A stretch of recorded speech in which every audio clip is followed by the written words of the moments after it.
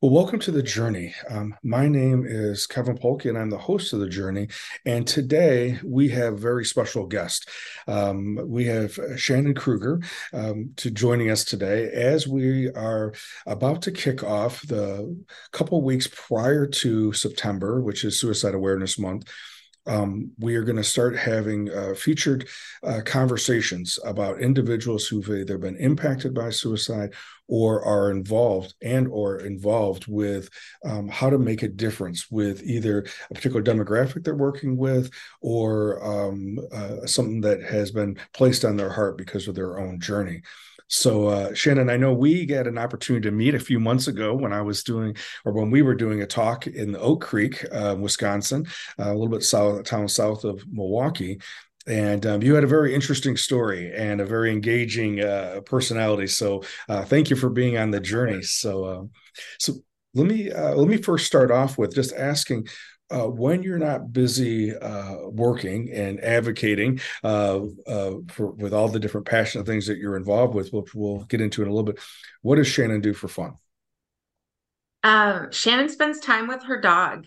Okay. I have a rescue dog, a puppy that I've had. I brought him home at 8 weeks old. His name is Atticus. And I live very near a park, and we spend a lot of time hiking, traversing the river, just being outside with my dog, and a lot of yard work, a lot of outdoor time in my garden. Okay. Absolutely. Okay. And are your well, let's first stick with Atticus. Atticus is a rescue dog. Does he feature any particular breed, or is he kind of a mix? He's a super mutt. So he looks very wolf-like. Okay. His breed is primarily Chow Chow. He's got German Shepherd. He's got Lab. He's got Chinese Shar Pei. He has Transylvanian Bloodhound. He has a German Shorthair Pointer. So he's a handsome boy, and he knows it. But yeah, he people call him my little dire wolf. He's big too. He's an 80-pound tank, and he's great. He's the sweetest boy. Gotcha.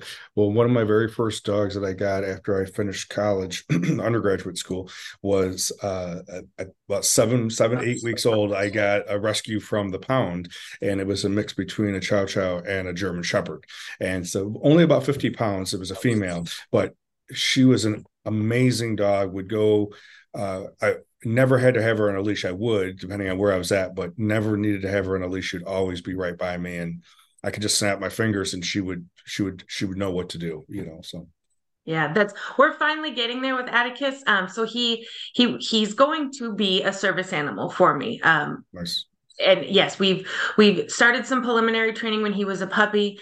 It was just too demanding at the time with what I had going on in my own life because I was still serving active duty in the military and had some other things that I was dealing with. So it was kind of hard to train him as a puppy, but there is a woman that runs an organization here in Wisconsin called Haven, and I am going to work with her to get him back into training so that way I can have him with me wherever I go because I would be lost without my dog. Absolutely. And how old is Atticus right now? He's 2.5. Okay, gotcha. Yeah. Okay, Yeah. yeah. And he was full puppy until he was about 2. I was like, oh my goodness, what am I going to do with this dog? But then he just turned into such a gentleman. Yeah, Nice, nice. my sidekick. Perfect. So Shannon, so tell us a little bit about your backstory. Where'd you grow up? Who were some of the players in your family or your circle? Okay. So I was born here in Milwaukee, but left as a toddler. My mom and I moved to California as a kid, lived in Southern California and spent some time in Las Vegas. Um, my mom was a single mom. And my dad's remained here in Wisconsin. I didn't really, for so many reasons. I wasn't afforded a relationship with my dad as a child. When I was 13, it was decided that I would come and actually live with my dad and my stepmom, who had relocated from Milwaukee up to a very small town in the center of the state of Wisconsin. Go Arpin, ARPIN. That's correct. And so I moved from Southern Orange County, California, to Wood County, Wisconsin at the age of 13 to live with my dad, my stepmom. When I was 17, I joined the Wisconsin Army National Guard. I went to basic training between my junior and my senior year of high school, completing basic training just a couple of weeks before September 11th, 2001. Mm. So when that happened, September 11th, 2001 changed everybody's life. Mine specifically, I had joined for some type of purpose, direction, but it became a very different mission, a very personal mission. As I sat there, having had just completed, U.S. Army basic training, and then I'm watching the attack on my country and its citizens, and it changed it changed the forecast of my life. Sure, sure. What, and maybe you were alluding to it just a second ago, but why, why the National Guard? Why the military? I mean, there's a lot of different choices. That's a great choice, but why that choice? And because sometimes I don't think people fully grasp why someone at 16, 17 years old would make that major commitment. Um, I had I had an upbringing that made me aware of the fact that I was kind of on my own. I was going to be the one that had to kind of set myself up for success. Um, College was the norm for everybody. It just wasn't something that we had really planned on or for. There had been no preparation or expectation that I would go to college. Kind of wayward, and ran into the recruiter, and he said the right things. The college money seemed great. Um, it's the benefit of belonging. I Mhm. didn't grow up in a household with a nuclear family type of dynamic, so really wanted to belong to something and wanted to do something bigger than people had expected of me, and that was a viable option. Okay, okay. And so basic training happens. You graduated from high school what year? 2002, May of 2002. Okay. So you have to, if I'm tracking with you, you get basic training done, 9/11 happens, and then you basically for 6 months, 9 months have to sit and kind of wait to do anything. What Yes. what was that like? Challenging. At the time, my stepbrother, my stepmom, has two children, and my stepbrother, Andy, was serving. So he had wrapped up his active duty commitment. He was serving back here in the States, or excuse me, in the state of Wisconsin. So, when we invaded Afghanistan that October, and our nation was at war, I still wasn't a fully developed adult. So I wanted to be a part of it, but also knowing that I had not completed training yet. I had my AIT, or my job, my military job. I still had that training to complete yet. Um, so you know that it's happening. I also know that that wasn't my fight yet. That wasn't my time. That wasn't my battle quite yet. Mhm. Um, that changed very quickly. I graduated high school in May of 2002. I went to AIT in September of 2002, graduated in December of 2002, just the week before Christmas. And by the third week of January, my unit that I was assigned to in the Wisconsin Army National Guard was called up for mobilization. So at 18, before I even got a chance to put that college money to good use, I was on my first deployment mobilization. Wow. Okay. And where were you deployed to, or where were you mobilized to? So our mission changed. This was right around the time it was pre-invasion for Iraq. So our mission changed. The country we were supposed to go to uh, pulled out of support, and therefore we got stuck right at Fort McCoy in Wisconsin. We ended up becoming a deployment a resource, so a mobilization site resource. Mm. So it was in a maintenance unit at the time, and we could fix anything from a Humvee to a set of night vision goggles, generators, you name it. So our mission became to support as units were leaving, and it was rapid mobilization. Fort McCoy was a rapid mob site. There were units coming in and out in ways that were unprecedented for the times. So I came onto that deployment in January of '03, and I stayed on until June. June of '04, so almost 18 months. Wow. Um, yeah, which was hard because you want to be in the fight, you're in the fight, right? So not everybody's a trigger puller, not everybody can be in those theaters of operation. Not everybody can be in Iraq or Afghanistan. We have to have support throughout, the globe. Um, so for us, we're a maintenance unit, and our armory, our headquarters was just outside of the gate. We were like, I don't even think 9 miles away from Fort McCoy's main gate was where our armory was. So we have a bunch of soldiers sitting there, unable to leave, participating in the war effort, can't go home, can't go back to their families. Um, but they're at home. Mm-hmm. They're in Wisconsin. So there was a lot of angst, a lot of, it was a hard deployment in the sense that it was frustrating, Mm-hmm. because you don't feel like you're doing your part, but you're doing something Right. and you're sacrificing. So it was a weird deployment. And I think that's a great point to make, because and at 18, 19, 20 years old, we're going to have a hard time being mature enough to see it from a macro level. We get from some friends of mine that are recruiters, as a salesperson, right? They talk about what they do to to encourage and invite people into this way of life. And then if you have to feel like you're not able to do that, that's got to be hard. But with that being said, what you guys were doing was critical for them to be successful, for the ones that were deployed overseas. Absolutely.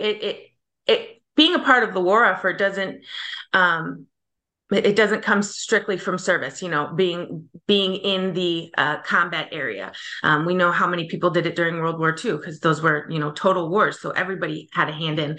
And when you're in the military, you want to be that hard charger. You want to be making the difference. You want to be, full go all Mm-hmm. the time. And it can kind of break you down mentally when you can't. You want to participate, yet something is keeping you back. A lot of cognitive dissonance there. Yeah, exactly. So Shannon, that was 20 years ago. Yeah. And so now thinking back, right, that was how your experience in the military began, and the National Guard and the Army began.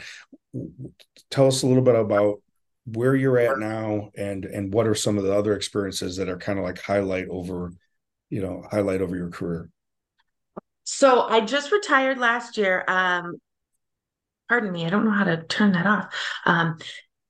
I just retired last year from the National Guard. I did I almost said actual. I did a second deployment, this time to Iraq in 2006, 2007 with a transportation company. When I came back from that deployment, I attempted to go to college again, just could not find fulfillment. Didn't feed my soul, wasn't passionate about it. I applied for a job working full time at the Department of Military Affairs in Madison, Wisconsin. Got hired for the job. That was September of 2008. And I worked full time until last January. January of 2022 was when I finally separated, retired from service. 16 years active duty, just shy of 21 years total. I had a really great military career for the first 15 years. Yeah. And then things got challenging. Both external life processes and military culture.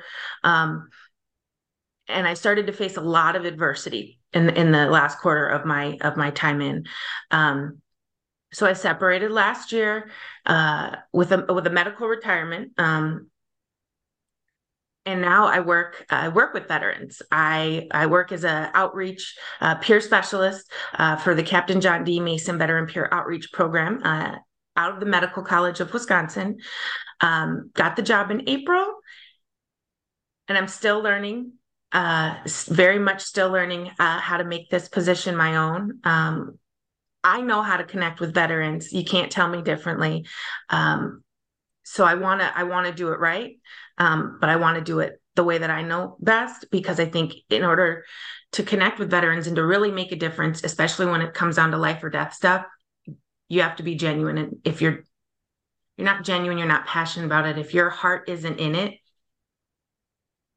person in need is going to pick up on that. So in my new role, I'm still trying to find my way. I think I'm getting a little bit more successful at it, but there is such a need. There's such a need for veteran peer support. There is such a need for programs like the ones that I'm involved in,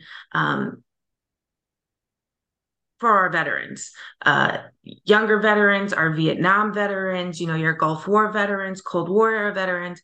There's new language that's being used, and a new norm that's being set. Like a cultural shift is happening everywhere across the globe, but also in the military. And I just want to do my part, to bring as many veterans with me to the promised land, to the finish line as possible. So tell us a little bit about Captain John D. Uh, Mason. Tell us a little bit about him. Tell us a little bit about what your program does. Yeah, tell us a little bit about all that. So, Captain Mason, John, he was a Vietnam veteran who we lost to suicide. And when he did suicide, he left a note to his best friend that said basically like, "It's too late for me, but get me to the VA, so we can save someone else." Um, and his best friend took that to heart and took that guidance from his departed friend and turned it into the Captain John D. Mason Veteran Peer Outreach Program. So we work with a lot of organizations. So the word veteran and outreach, you're going to hear a lot in this podcast. So I don't work for the VA. I don't work at the VA. And you don't have to be affiliated with the VA for me to be a veteran peer to you. What we want to do, what the big push behind this is suicide prevention. 70% of veterans that suicide have no connection or affiliation to the VA. For whatever reason that is, we know that getting them to the VA and getting them to surround themselves with other veterans and the programs and the people that are there to help keeps them connected. So we want to encourage people to give the VA a try again. We're suicide prevention. So military veterans have a tendency to use guns when they suicide more than the general population, and that it's catastrophic. So we also, the Captain John D. Mason program, we worked with the Live Today, Put It Away program, which is gun retailers and local law enforcement agencies that will they'll do safekeeping of a weapon if a veteran voluntarily chooses to part ways with their weapon. If a veteran says, "I'm in a point of crisis or distress, and having that weapon in my home is unsafe for me," it allows that veteran to say, "Hey, can you hold this for me for 30, 60, 90, 120 days? You're not required to get a psych check to get it back. You're not required to go to your doctor and get a note. It's just basically for you to take that knee, take those lethal means out of your presence, and give yourself a little bit of time to calm down." Or work through what you're going through, or just get on the other side of it. I mean, if you have a divorce hearing coming up, or you have a custody dispute, or whatever it is, whatever the case may be that's got that veteran in that distressed place, if we can take a beat, get that lethal means, even just put on pause, Yeah. we Yeah. have a chance to come back. Yeah. Sure. So, and I know that's such a huge thing because I work a lot with first responders as well, and it seems to be active, or especially veteran military, active or retired first responders. One, trusting is a huge issue in my circumstances when I've worked with them, and then being able to ask for help, trusting that I'm not going to have consequences as a result of that, especially if we're talking in Wisconsin and Northern Illinois. Hunting is a big part of the culture, and I may not take measures for my safety if it jeopardizes my way of life. Nailed it. That's exactly what it is. That's the stigma. Hunting, being a huge just part of everyday life, family, it's tradition, it's gathering, it's holidays, it's things like that. There's nothing wrong with that. We know that hunters can be trusted with their weapons and things like that. Similarly, in the military, you don't want to be the person that has to, you know, I need to see mental health. Now they're going to take my weapon from me. When I was in Iraq, I had to hand over my weapon before I could go into the mental health facility. Or any veteran, any service member would have to relinquish their weapon in the theater of operations where combat is happening. They would have to render themselves, defenseless in order to seek mental health help, and we want to get away from that. We want to say, like, hey, we can trust you to struggle, we can trust you to be a responsible gun owner.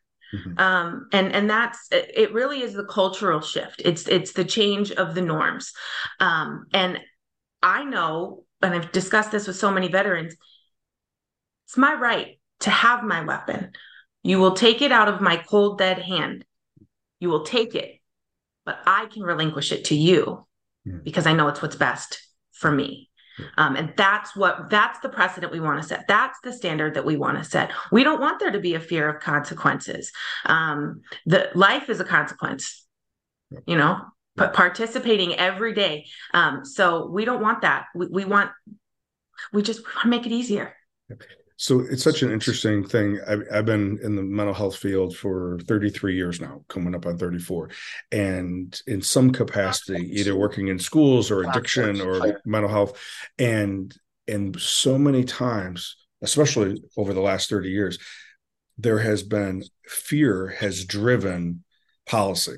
Fear has driven some of these black and white how we interact, and so when that happens, it's not much different than the failure we had 40, 50 years ago with the war on drugs.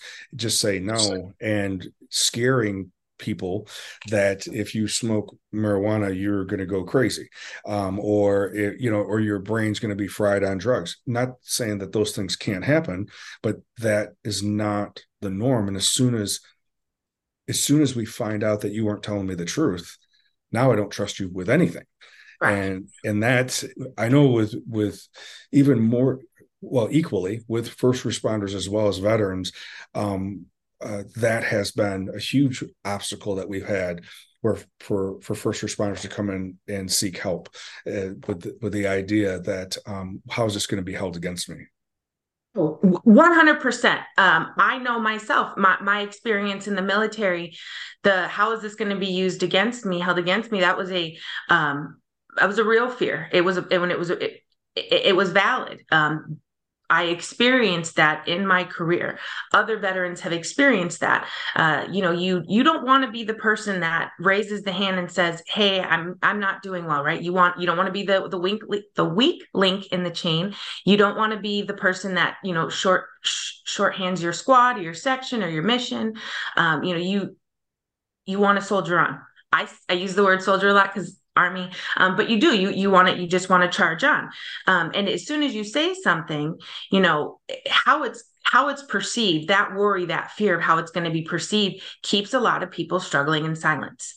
And for a long time there was those consequences. There was that immediate admonishment of any service member that said, "Hey, something's not quite right."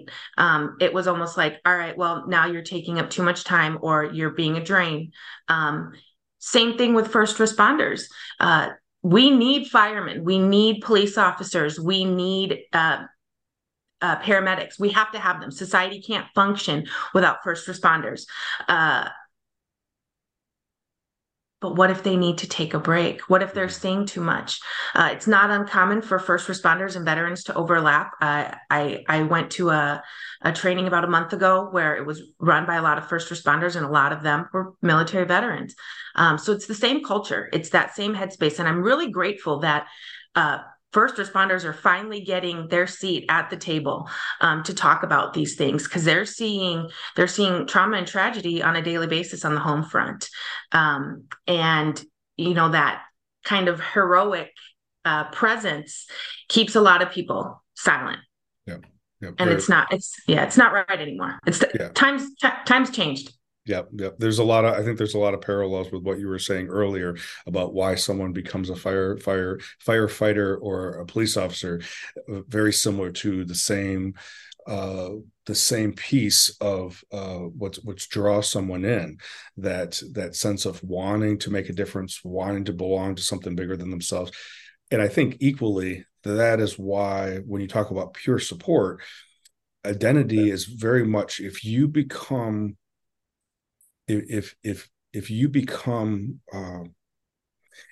must be some element of it where at some point when you're in the military, at some point when you're either as a firefighter or police, where you are now inducted and now your identity is now forming around this, and then at some point when you transition out, you're still a Marine, you're still Army, you're still a police officer, even though you may not be active. Absolutely. Well, our initial entry training is an indoctrination, right, into military culture. We're a war fighting force.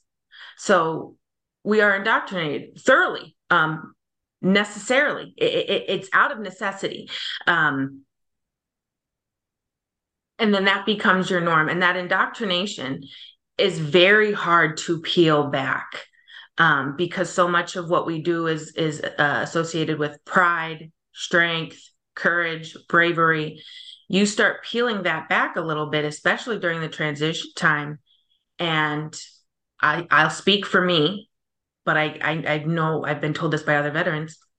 As you start to peel back that indoctrination, you feel like you're failing. Mm-hmm. How can I be able to do what I did in Iraq or Afghanistan, or, wherever it is that I've been deployed, whatever, enemy I've engaged in? How can I be able to do that? But I have anxiety about getting my garbage and my recycling out to the curb by the end of the day. Because if I don't do it today, because I'm having a bad day, I'm going to miss it, And then why do I feel like I'm failing?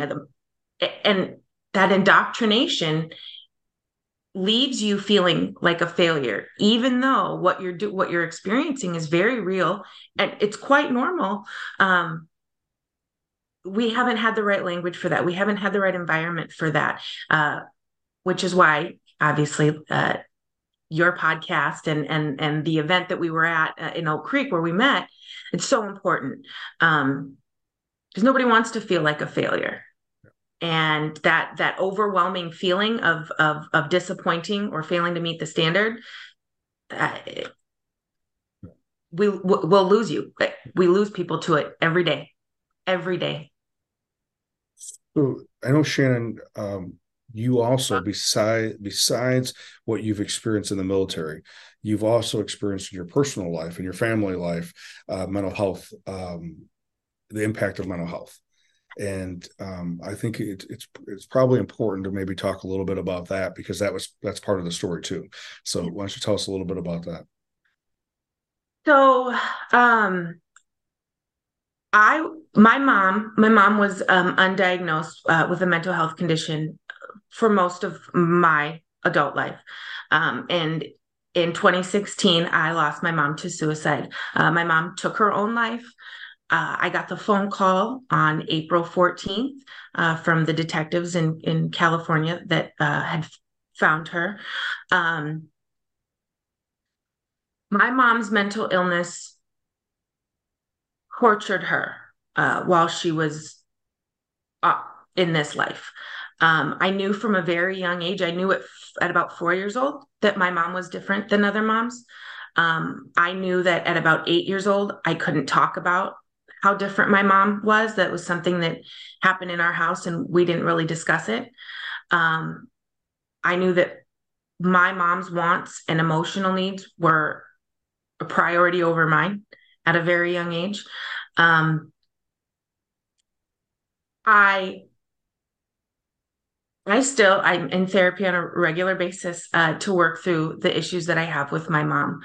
Um, with that being said, my mom my mom loved me as much as she had the capacity to. Hmm. She had experienced trauma in her childhood that was buried under, never acknowledged, never addressed. It was different times, different, it's just the way of the world back then.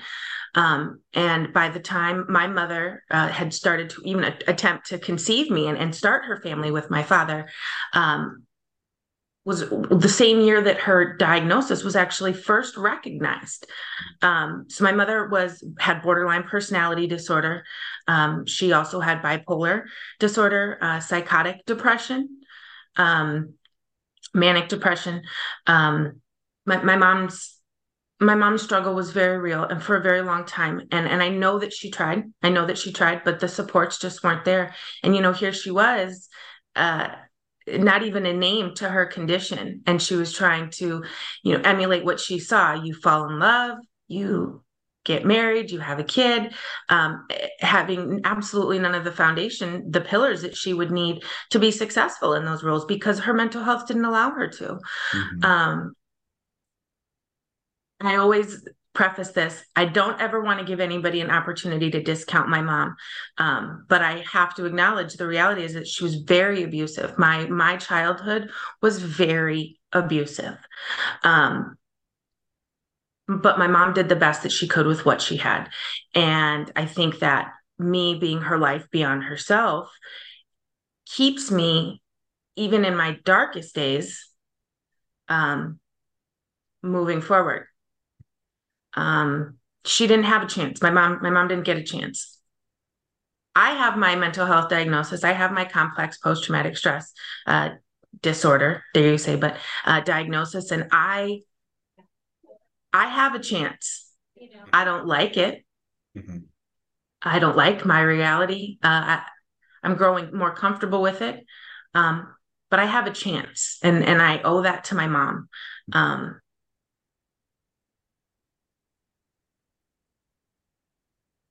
uh, my mom, when she suicided, I was working. I was assigned. I had an additional duty appointment as an applied suicide intervention skills training instructor. So it's the assist program. It's a 2-day workshop, and I was an instructor for that. And so I remember calling the program manager the morning that I got the phone call and just saying like, my mom's my mom has suicided, um, and it took a very long time for me to be able to realize that was not my failure. Hmm. Um, because how am I out here trying to save lives and putting together life plans and recognizing signs and symptoms and suicidal ideations, behaviors, and I couldn't even do it for my own mom. Through therapy, I realized that I wasn't able to do it for my own mom because I had to put boundaries in place that would keep me alive, that would keep me as healthy as possible as she still struggled with her illness. But that took time. And when I first started doing the applied suicide intervention skills training, the assist program, one of the things that they ask you to do is say, are you thinking of killing yourself? Are you thinking of suicide? Specifically, are you thinking of killing yourself? Are you considering suicide? You can't say, are you thinking of harming yourself? You're not going to do something dumb, are you? It is the actual asking of the words. And it takes time. You'll see your participants and even your instructors catch their breath because once you ask that question, you better be prepared for the response. Hmm. And it's a very hard question to ask. Uh, I don't know if I would have been able to ask my mom that night that she took her own life because she wasn't in a place. She wasn't with us. She wasn't here. Um, but I had heard it enough. I'd heard it enough to know that it was a consideration. Um, I get it. Yeah, I when I start talking about her, I can go for hours or I can shut down. So just give me a second. Yeah, it's okay. Um, You're yeah. doing great. Thank you. Um, Because Shannon, I think you mentioned something, and I think it's worth. It takes a long time of self awareness and self discovery, therapy, own personal growth, right? To be able to see the same person with two different faces of the same person. Knowing what you said about that your mom probably did the best that she could do with what she had. At the same time, you needed more than she could give. And that can be right, the same person, and you don't have to hate someone because they can't do more or be angry at someone, them. You can be angry about the situation, but correct. I think that is the paradox of when we start becoming more self-aware about our own story and about our own journey, that it can be the same person.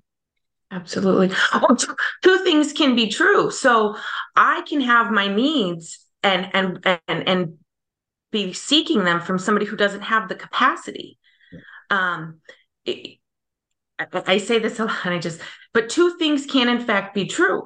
And it's not to demonize. We don't want to, we don't want to ridicule. We just have to accept that a person's behavior they're only meeting you to where they can. Um,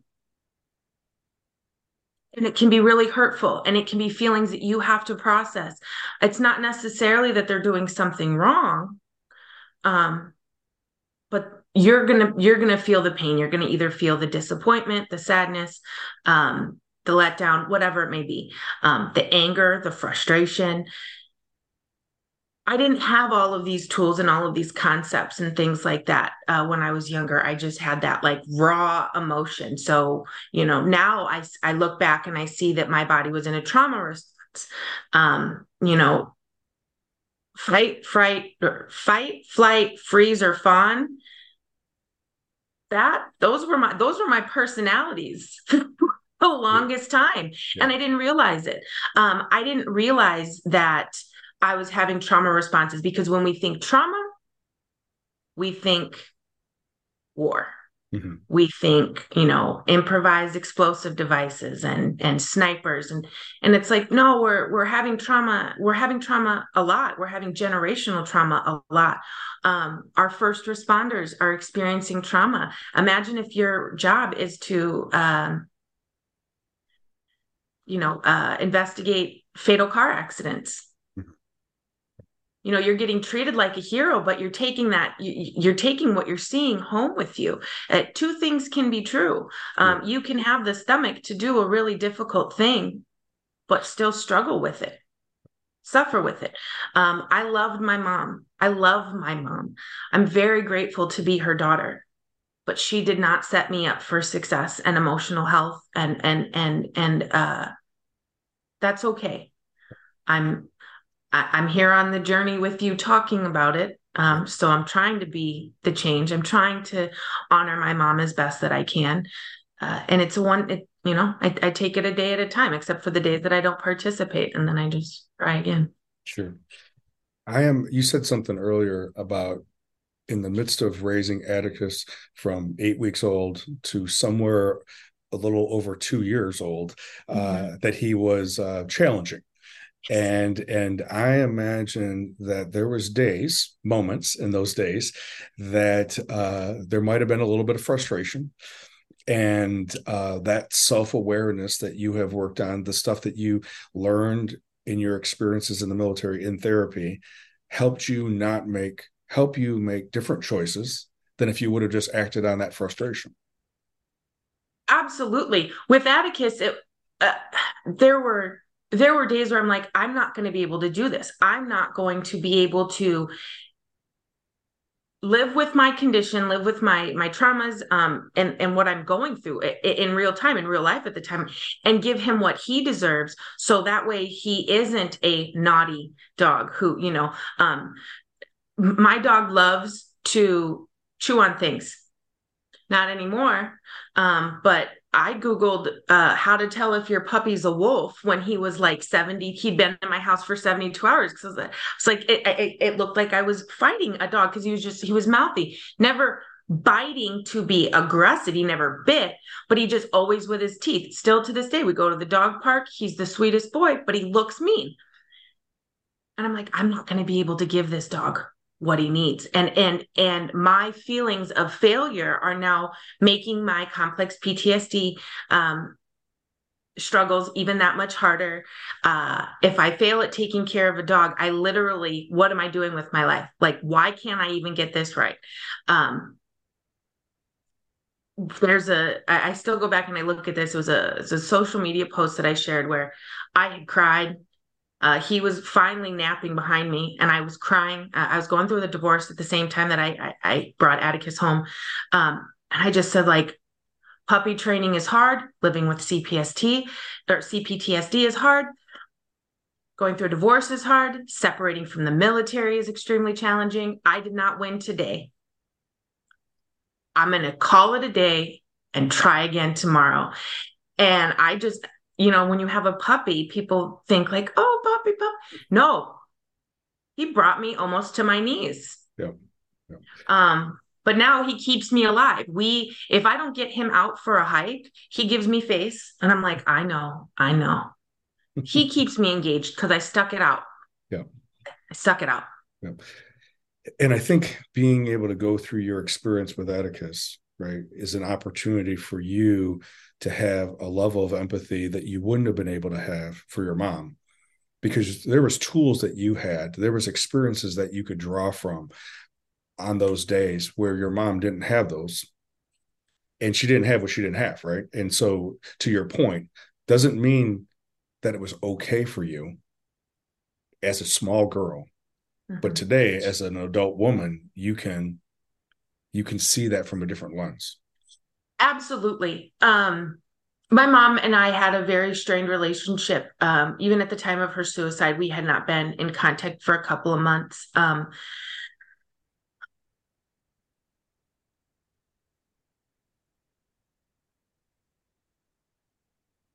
There were times where she was really well, her illness did not overwhelm her. And she, there are things about my mom that I'm still grateful for. She taught me about the glory that is an avocado. She taught me to shake somebody's hand and look them in the eye. She's the reason why I love to read and write and why I'm so well articulated. There are things about my mom that her illness could not steal from both of us. And I hold on to those things. The process, I've made a lot more peace with my mom now in her death than I think I would have had the opportunity to do while she was alive. And I knew that almost instantly because when I was getting ready to leave her apartment after, everything had been cleaned up and that process was done, that ordeal was over. I remember closing the door and just being like, you're finally at peace now, Mom. Like, I have to go on. Nothing can be unwritten. Nothing can be subtracted. Nothing can be changed. But my mom gets to be healthy now. My mom gets to live through me in a way where, I get to be the best. I get to be the best and the worst of the both of us, but with the best of us shining a little bit more. Mm-hmm. It's therapy. It's constant. I'm not healed. I'm not resolved. I'm not fixed. I still definitely have moments where the reality of being Christina's daughter is heavy for me, and I get sad. I get, I don't want to say jealous, envious. Those moments are more fleeting now as I get the tools to handle all of these emotions that I've been dealing with since I was a little girl. Ooh. You're doing great, by the way.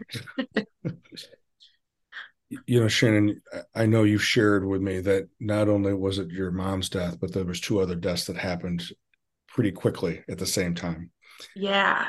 And we talk about the idea of compounding trauma, and in similar, there's compounding grief.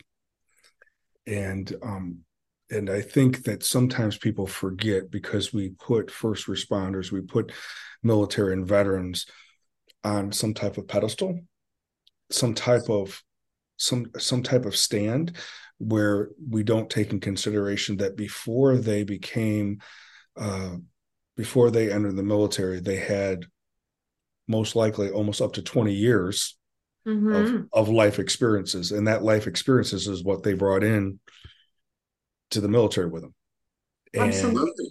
and so you said something earlier that I think is critical for anyone listening to know, is that being able to authentically create space so that you could then listen and ask questions of another veteran, so that they know, you may not know their story specifically until they share it, Correct. but you can empathetically create a space so that they can be seen and heard at that moment.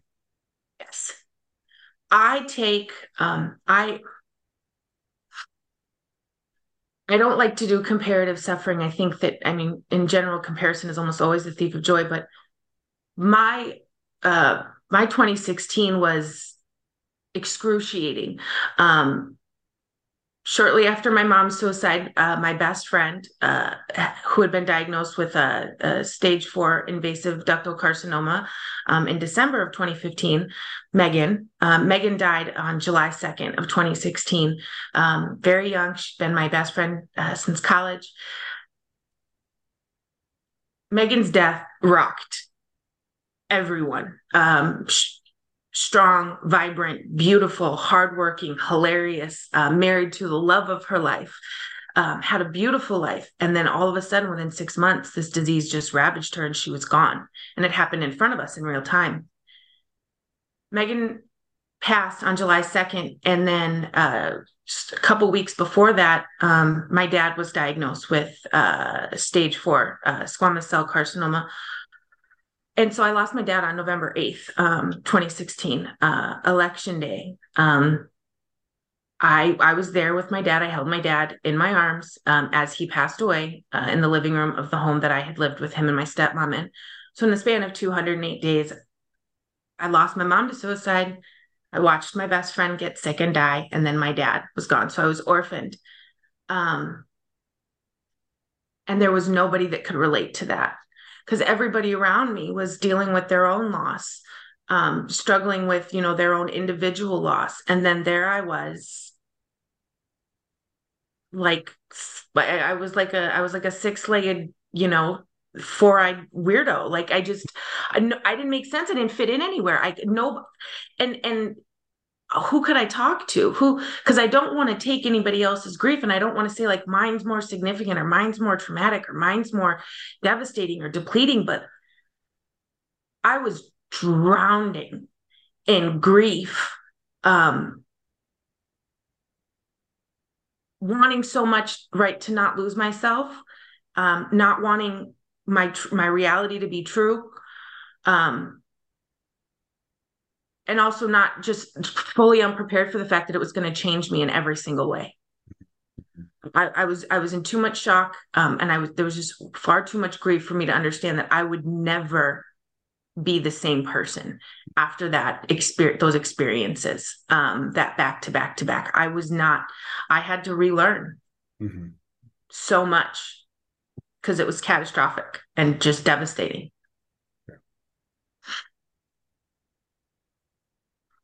And I think, that, and that's why I wanted to bring up that we talk about in trauma work, we talk about accumulative trauma. And then when we get hit with multiple significant others in our life, uh, regarding grief, it kind of plays into that same element, that we don't fully get through, or be able to even have time to work through cognitively and emotionally and physically the first loss. And then because in both those cases, with your best friend Megan and your dad, it was the diagnosis that was also just as traumatic as the actual death from the diagnosis, right? And so there's that element too, and that plays a part into it.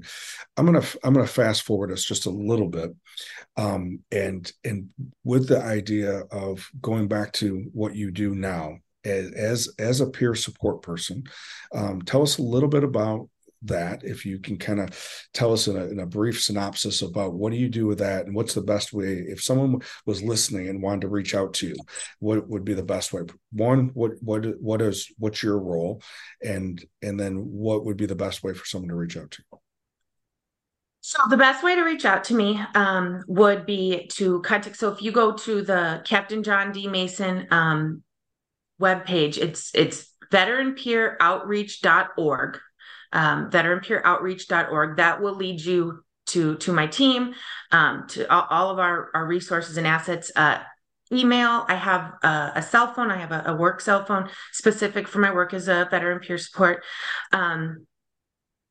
We have a social media presence. The Captain John D. Mason program has an Instagram page, and that will give you access to me, my email. It also will introduce you to the other veteran peers that I work with, Mark and Pete. So, and not only that, but there's we work with Veterans Outreach of Wisconsin, out of Racine, and very veteran heavy veteran staff, also just civilian staff there. So there's, if you're looking to get a hold of Shannon Krueger, or you just have a search button on Google or Facebook, you'll be able to find me. Perfect. Okay, Yeah. great. Well, Shannon, I know we talked earlier before we started today that I'm definitely interested in us having another time when you're on, so we can continue exploring some of your story and what you're doing, as you are now into the second part, as you're recreating yourself, in this life as post military, or active duty. So let's do this. Let's go ahead and we'll go ahead and wrap up for today, and then we'll set up another time period for us to be able to meet in the future and have the audience come back and listen to you tell a little bit more about some other aspects of your story and what you're and the work that you're doing. So Yeah, I would love that, Kevin. Thank you so much for having me, and to everybody that's watching. Yeah, it's a long story. It's certainly not over. I mean, I'm having a good day today. I think that's what I would like to kind of part ways with the audience and you. I'm having a good day today. I was not having a good day this day last week. I have dark days, and I just kind of have to grin and bear it through those until I can get re-energized by days like today, moments like this, connections like these, because I'm by no means out of the woods. It is a constant process. It is constantly showing up, knowing that nothing is going to change. My history is not going to change. My memories aren't going to change. So just thank you. And I look forward to coming back and talking with you. And I'm grateful for the work that you're doing, Kevin. Thank you so much. thank you. Perfect. So, for anyone's listening, if for some reason that something that Shannon may have mentioned, or something we in our conversation talked about, if that spurred you, or inspired you, or nudged you in some way, I would encourage you that probably was not done by accident. To act on that, and to go and seek that help, seek that resource, that just as Shannon just mentioned, that dark days are a part of our life, but dark days are not a sign that it's always going to be dark. It just happens to be right now. There will be, at some point, the sun will break through and the light will come in. So, as always, I appreciate you being here, and I look forward to being with you next week.